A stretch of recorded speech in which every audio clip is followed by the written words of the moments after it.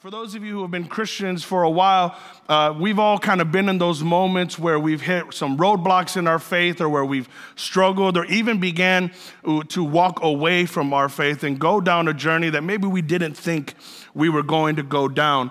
And as I began to think about that, the Lord reminded me of a story in Luke 24. This is an actual account. Luke, being a physician, was very much about recording the details and making sure that he had all the specifics. And right at the end of his book, in chapter 24, he tells an interesting story. This is after the capture, crucifixion, and resurrection of Jesus.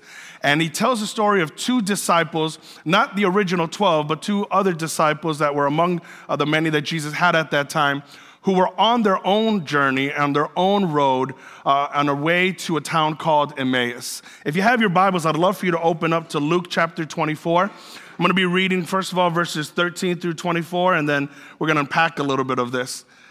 The Bible says, "Now the same day, two of them were going to a village called Emmaus, about 7 miles from Jerusalem. They were talking with each other about everything that had happened. As they talked and discussed these things with each other, Jesus himself came up and walked along with them, but they were kept from recognizing him.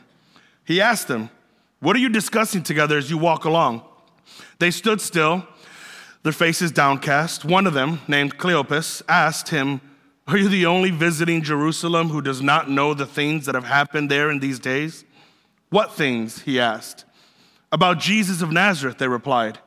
'He was a prophet, powerful in word and deed before God and all the people. The chief priests and rulers handed him over to be sentenced to death, and they crucified him. But we had hoped that he was the one who was going to redeem Israel. And what is more, it is the third day since this all took place. In addition, some of our women amazed us. They went to the tomb early this morning but didn't find his body. They came and told us that they had seen a vision of angels who said that he was alive. Then some of our companions went to the tomb and found it just as the women had said, but they did not see Jesus.'" I think this account from Cleopas is interesting because it seems kind of counter to itself. On the one hand, he's explaining everything that happened with Jesus. He clearly understands what had went down. This is not just a bystander, by the way. This is a disciple. So this was a follower of Jesus, someone who sat under his teaching. And Jesus was not shy about teaching what was going to happen, about being crucified and that whole shebang. He told them all what was going to happen. So he knew all these things. And then even if he was disappointed because of the crucifixion, he had heard that Jesus was resurrected. They had eyewitness accounts that came and told him. And then other men went and verified and saw that the body wasn't in the tomb. And yet the Bible tells us that they're sad. The Bible tells us that they're walking away from the centerpiece of where Jesus and all the commotion is at, and they're going to a different place. I think many of us have either walked down that same road or walking down that road or may one day walk down that road to Emmaus. You see, I believe the road to Emmaus is a path of lost hope. It's a path where we begin to lose our hope in various things. If you look at verse 21, Cleopas says, "We had hoped that he was the one." They had hoped, meaning he had lost that hope. He no longer believed that Jesus was who he said he was. He no longer believed that Jesus could do what he said he can do. And because of that, he decided it's time to leave. That road to Emmaus is a road of lost hope in your future. It's a road of lost hope in the church. It's a road of lost hope in your faith, lost hope in your marriage, lost hope in your children, lost hope in God. It's a road that's defeated and it's sad. And oftentimes it comes with company. These disciples of Jesus obviously knew all about him. They even knew about the resurrection. But because, as he says at the end, they did not see Jesus, they lost hope. And now, even as they're walking with Jesus, they can't see him anymore. I think that happens oftentimes when we start going down that hopeless road, when we start walking towards Emmaus and we start throwing our hands up and we start giving up on God and we give up on the church and we give up on our family and we throw our hands in the air. And even though Jesus is still among us, we've gotten to a point where we seared our conscience so much, we don't even see him anymore. Some of you might describe it as, I just don't feel the presence of God anymore in my life. Now, again, I need you to understand it doesn't mean the presence of God is no longer with you. It just means you've gotten to a place where you can no longer sense it. But notice how Jesus responds, because I love that Jesus doesn't leave us in our hopelessness. I love that Jesus didn't just say, you bunch of quitters, you losers, go to Emmaus, we don't need you, get out of here. No, Jesus, with all the things he has to do as he's just resurrected, makes it a point to go and catch up with two individuals. Not Peter and John, but two disciples, one of them nameless. And notice how Jesus responds in verse 25. He said to them, how foolish you are. Can I just pause there? It doesn't seem nice that he said that, but sometimes when you're on the road to Emmaus, you need someone who loves you enough to tell you, you know what? You're just being dumb right now. You're just being foolish. You keep blaming people. You keep being angry at this. You can't get over it. You don't forgive your wife. You don't forgive your husband. You're not forgiving this. You're just being dumb. At some point, look in the mirror. Like, how foolish are you? How slow to believe all that the prophets had spoken.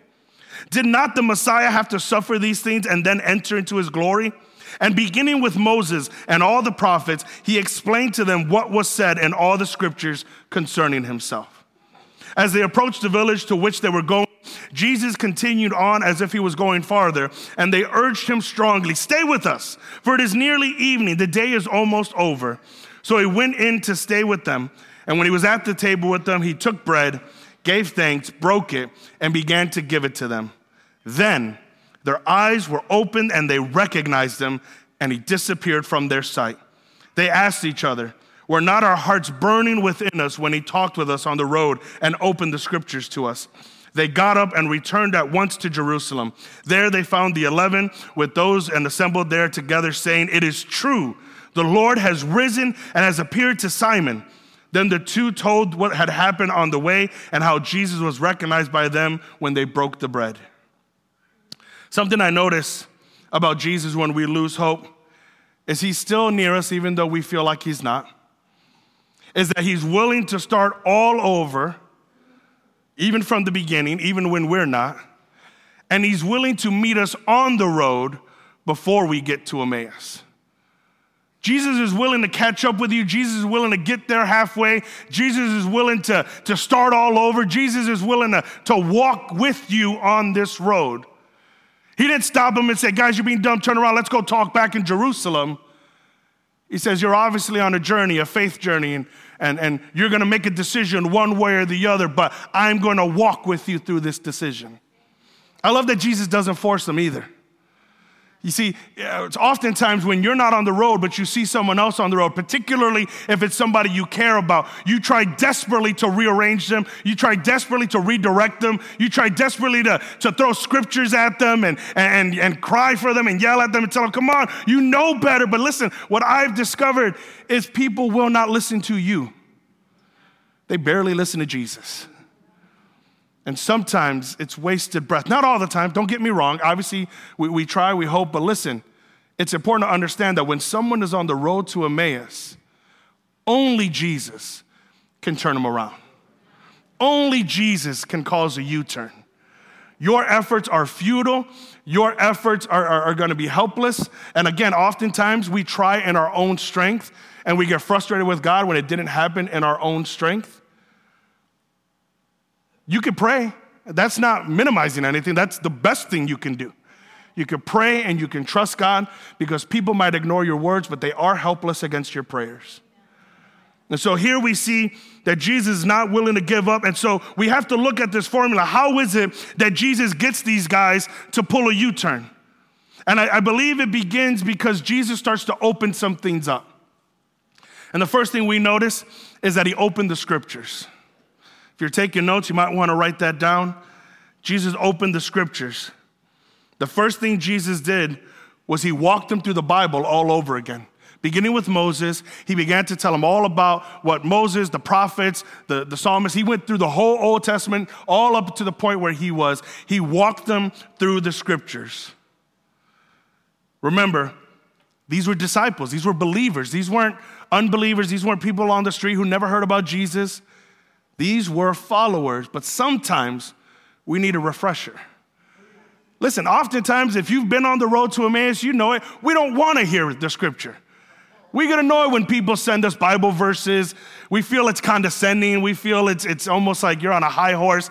And we get to this point, we're like, I know what the Bible says. I've been in church. I grew up in church. I get what the Bible says. I don't want to hear that. But listen, often we can wander from the Word of God. And Jesus reminds us, sometimes the only thing that'll cleanse you is the washing of the water of the Word, is being bathed in the Word again. Listen, Psalm 119, verse 105 reminds us that your Word is a lamp for my feet, a light on my path. I remember when I was in Puerto Rico as a young man, and my grandparents, they lived on the top of a mountain with no anything, like no electricity, no running power or whatever. And I remember we would always try to get to their house before nighttime because I hated walking down that road at night because there was no street lamps. So we would walk down that road at night, and I remember my cousin was telling me he was so terrified. He wasn't even a believer really at that time. He had kind of gone through some wild years. But when he's walking down that road at night, guess what he was doing? He was singing all the old hymn songs. Jesus loves me, this I know. I am scared of Chupacabra. Like, he was just like freaking out. And honestly, if you put a flashlight, all you saw were like 1,000 frogs on the road, which freaked me out even more because I grew up thinking that frogs spit in your eyes and blinded you in Puerto Rico. I don't know if that's true or not. That's just how I was taught. So sometimes when we're walking down the road and we're wondering why it hurts so much, part of it is because you're walking in darkness when you're walking to Emmaus. And it's only the scripture that's going to illuminate your path. It's only the scripture that's going to be a light to your path, literally an illumination and telling you where you want to go. Oftentimes when people find themselves on the road to Emmaus, they say things like, I just don't know what I'm supposed to do. I just don't know where I'm supposed to go. I don't know what the purpose is for my life. I don't know who I'm supposed to be. And it's all written here. I tell the students respectfully, you got to be a special kind of dumb to fail an open book test. You know what I mean? Let's just be honest. Like, you got to be utterly lazy to fail an open book test in class. When the teacher's like, hey, open book test, all the answers are on page 107, and you still don't do it, you deserve the F. Just go to the down a grade. It's not for you. And yet God has given us tests in life, but he gave us an open book. And he said, listen, yeah, I know this is hard. I know what you're going through is difficult. I know this is really testing your faith, but the answer's in the book. Oh, I'm not really a reader. You cannot say that nowadays. I tell the kids all the time, if I just collected all of the messages, all the posts you read, if we put all that, added it up and wrote it in the book, y'all reading Russian novels weekly. You read. But are you reading the answer key? Listen, God made it an open book. And listen, I'll tell you, even for me, there are moments where I, even as a pastor, forget that. Or I allow things to start to get to me and I'm struggling and I'm praying and God's like, I have an answer for you. I sent it a few thousand years ago. Why don't you open up? Listen, 2 Peter chapter 1, verse 19 through 21. Says, because of that experience, we have an even greater confidence in the message proclaimed by the prophets. You must pay close attention to what they wrote, for their words are like a lamp shining in a dark place until the day dawns and Christ, the morning star, shines in your hearts. Above all, you must realize that no prophecy in Scripture ever came from the prophet's own understanding or from human initiative. No, those prophets were moved by the Holy Spirit and they spoke from God. It always makes me laugh, too, because usually people who are on the road to Emmaus, they try to come up with all these reasons why not to trust the Bible anymore. And they'll say things like, well, you can't trust the Bible because it was written by man. To which I go, all books are written by men.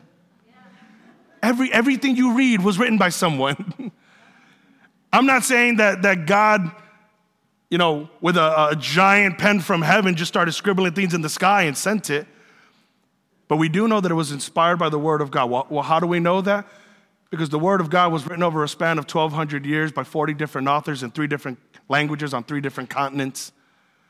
And it's seamless. You put 40 people in a room and tell them to write about love, you'll get 75 different perspectives.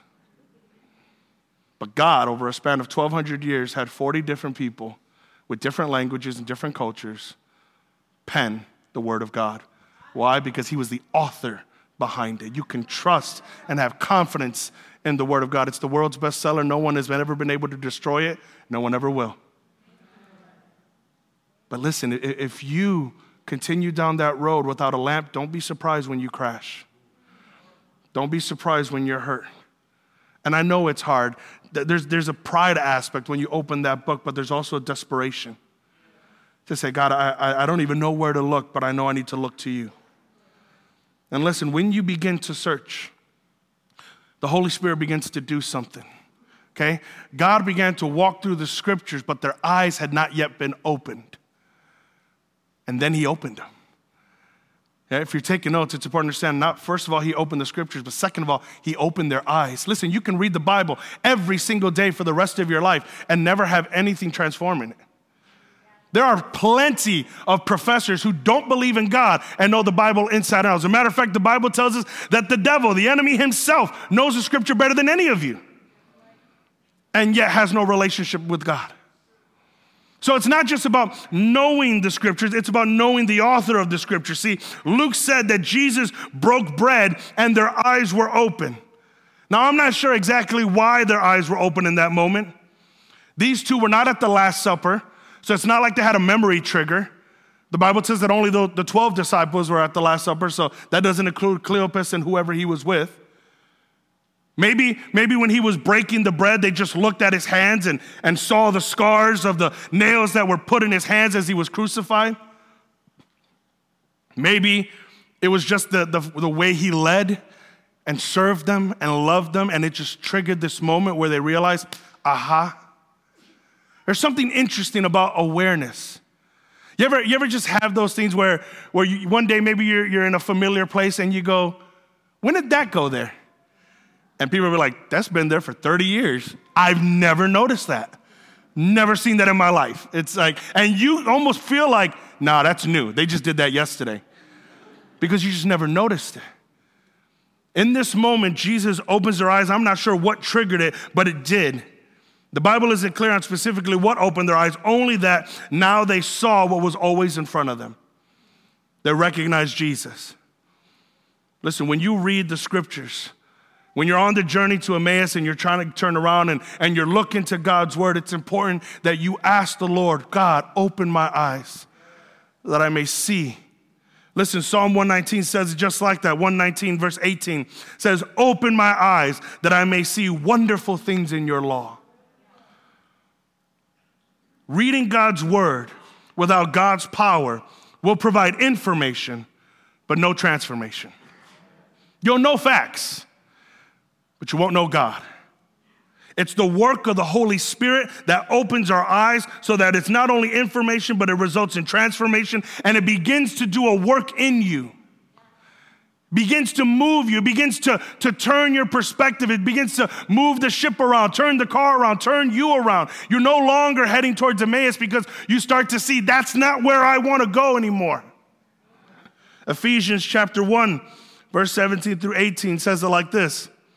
I keep asking that the God of our Lord Jesus Christ, the glorious Father, may give you the spirit of wisdom and revelation so that you may know him better.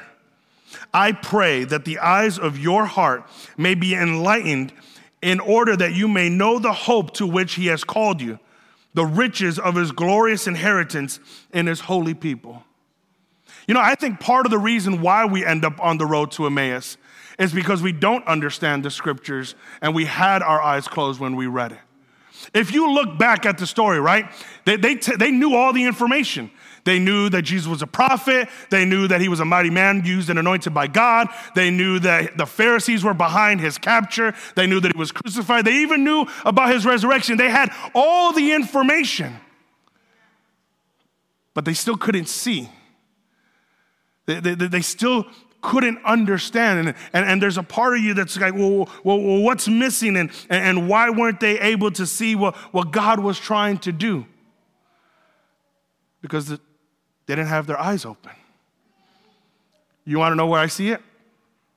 They said, we had hoped that he was the one that was going to liberate Israel.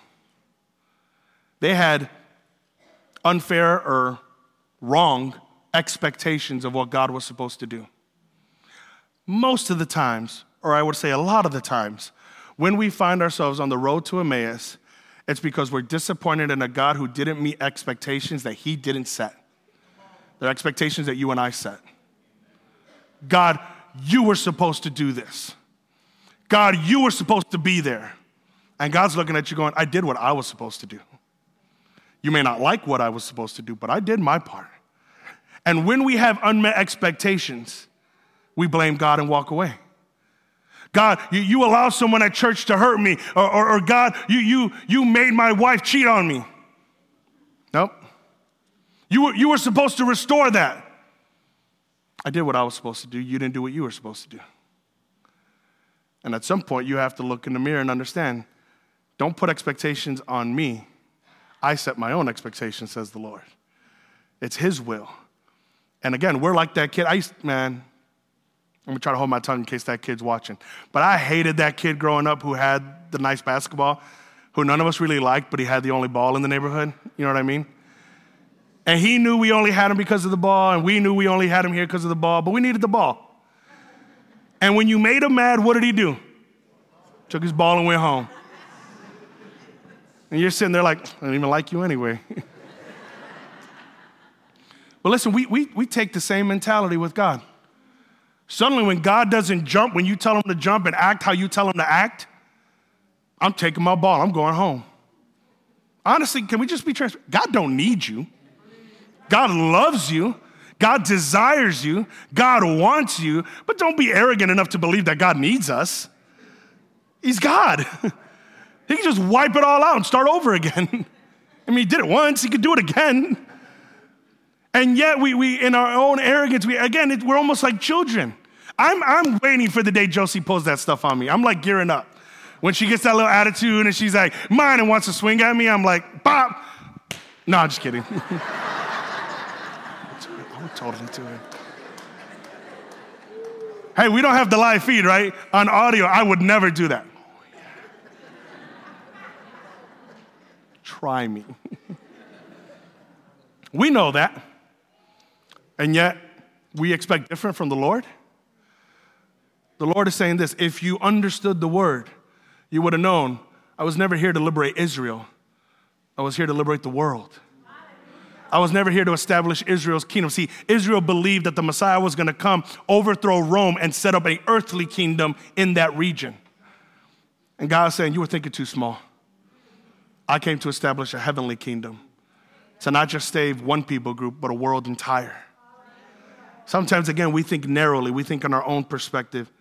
We think you were supposed to do this for me. And I'm like, no, I came to save your whole family.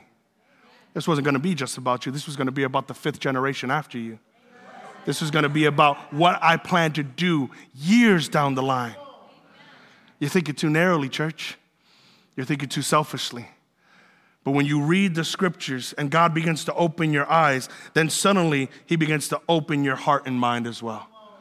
If you're taking notes, that's the third thing. God opened their scriptures, he opened their eyes, and then he opened their hearts and minds. In other words, he gave them understanding. The road to Emmaus is a road back to a time before Jesus. The road to Emmaus is a road to where your life was before you met the Lord. And I think it's so interesting. The Bible's actually clear on it that the dog returns to its vomit, right? It's so amazing to me when somebody decides to go down that road, how quickly Emmaus becomes where they come from. They go back to the habit. They go back to the neighborhood. They go back to the love interest. They go back to their sin. They go back to whatever it is the Lord liberated them from. Israel, when they wanted to go down the road, wanted to go back to Egypt. Peter, when he was disappointed at what happened during this time, went back to fishing. These two probably lived in Emmaus. They're probably from Emmaus, and now they're going back home. See, every time the Lord disappoints us, every time we're angry, every time we find ourselves on the road to Emmaus, that road leads to your past sins and probably more. The road to Emmaus is a road back to a time before Jesus. And Ephesians chapter 4, verse 17 through 20 says, with the Lord's authority, I say this, live no longer as Gentiles do, for they are hopelessly confused. Their minds are full of darkness. They wander far from the life God gives because they have closed their minds and hardened their hearts against him. They have no sense of shame. They live for lustful pleasure and eagerly practice every kind of impurity, but that isn't what you learned about Christ. I don't like necessarily saying the world is darker today than it's ever been, because if you read the scriptures, you'll find that's not necessarily true. Ephesus was a horrible place. I mean, if you really study biblical history and you look back at it, we're not necessarily in darker times. It's just a new package. But I do look at the world nowadays, and I'm amazed at the lack of shame that the world has developed. And that lack of shame has been seeping into the church more and more. And we try to say, hey, listen, you could do whatever you want, and it's not fair for people to make you feel bad about that. And listen, I'm not here to shame you, but the Holy Spirit is here to convict you. And if what you're doing, if how you're acting is the life that you're leading, if it's contrary to the Word of God, if it brings shame to the Holy Spirit will convict you on that. It will tell you. Now, again, we don't necessarily like to be told what we're doing is wrong. We don't like to be told that how we think, how we feel, how we believe is wrong. And yet the Holy Spirit is the one that says, I got something better for you. It's not a spirit of condemnation. We're not trying to guilt you into submission. It's a spirit of conviction that says, if you keep going down this road, you will lose me and I will lose you. It's a warning. It's like when you're driving down the road and you got those little divots on the side of the road, those little so that when you ever just drove and 10 minutes later, you're like, I don't know how I got here. You know what I'm talking about? Like your eyes were open, but you're like, whoa. You went on autopilot and you just ended up where you were supposed to be. And there's that part where you're like, thank you, Jesus. I have no idea how I got here. And every now and then that might happen to you on the highway. And I love whatever genius created those divots, because before all we had was the rail. You didn't want to wait for the rail. If you got the rail, done. Like car wins. But somebody was wise enough to give a warning for the rail. See, the rail is the boundaries that we have in life. If you got to the boundaries, you already went too far. But the Holy Spirit is it's that noise that says, well, you're veering, Baba, you better wake up. No. And yeah, it's so funny when we hit it too, we're like this. You know what I'm talking about? We straighten up real fast, like, oh. Right, I'm awake, I'm good, I got this. I'm good, I got this. And even there's a sudden fear. I can't believe I hit that. I can't believe I went that way. That fear is that conviction of saying, you better wake up. Because had you not had that Holy Spirit conviction, you would have went right over the edge. Listen, we got to learn to love the brrs. We can't be salty and mad about it. We can't get so upset that we sear our conscience. Listen, this is what the Gentiles did in this time. They seared their conscience. They had the road team cover that up because it was annoying to their ears. But God is saying, no, I put that in your life to stop you from going further. Notice Luke 24. Jesus was acting like he was going to continue on past Emmaus, right? I love Jesus literally is like a parent to a toddler when he's walking with these guys. He's like, so what are you guys talking about? He knew what he was talking about. Oh, you didn't hear about it? Hear about what? Right? All right, I'm just going to keep on walking. Do you want to stay? Well, if you guys want me to stay. But I love that he does that. They begged him to stay. And I believe Jesus was waiting for an invitation. See, when you're on the road to Emmaus, he's not just going to knock you out of the car seat and start driving. You have to invite Jesus. You have to humble yourself enough to say, you know what, I'm a little sleepy. I don't know what I'm doing anymore. Jesus, would you take the wheel? Jesus, would you take control? Jesus, would you stay with me just a little longer? We will never have our eyes, heart, and mind open if we're not humble enough to say, Jesus, can you just stay here a little bit longer, please? Worship team, if you can help me out. Like I said, I think every believer in this room has either been on the road to Emmaus, is on the road to Emmaus, or might one day very well be on that road to Emmaus. And that doesn't exclude leadership. I've traveled down that path a time or two. And I remember one time in particular, I was young, I was immature, again, ignorant to God's word, more hard-headed about what I wanted and how I wanted it. I was a teenager. And I was just at that point where I'm like, I don't even know if I want to do this anymore. I was disappointed in God because he didn't do things the way I wanted him to do it in the time that I wanted him to do it. And I was with one of my siblings at a really cheesy battle of the bands, like a Christian concert type of thing. I was not a fan of Christian concerts as a teenager because, quite frankly, the music was bad. Like, guys, you're so lucky with your music. We just have bad music. So I'm at this Christian concert, and there was a celebrity judge. The old school Christians in the room might remember him. His name is Jeff Dale, Sonic Flood, kind of those bands. And he was a celebrity judge, and it was really, really cold that day. Like, it was one of those late fall days that was really cold. It was in the middle of cornfields in Woodstock, Illinois. Not a lot of people were there, just like the bands and their 3 friends that want to support them. And at the end of this battle of the bands, Jeff Dale was going to do a concert.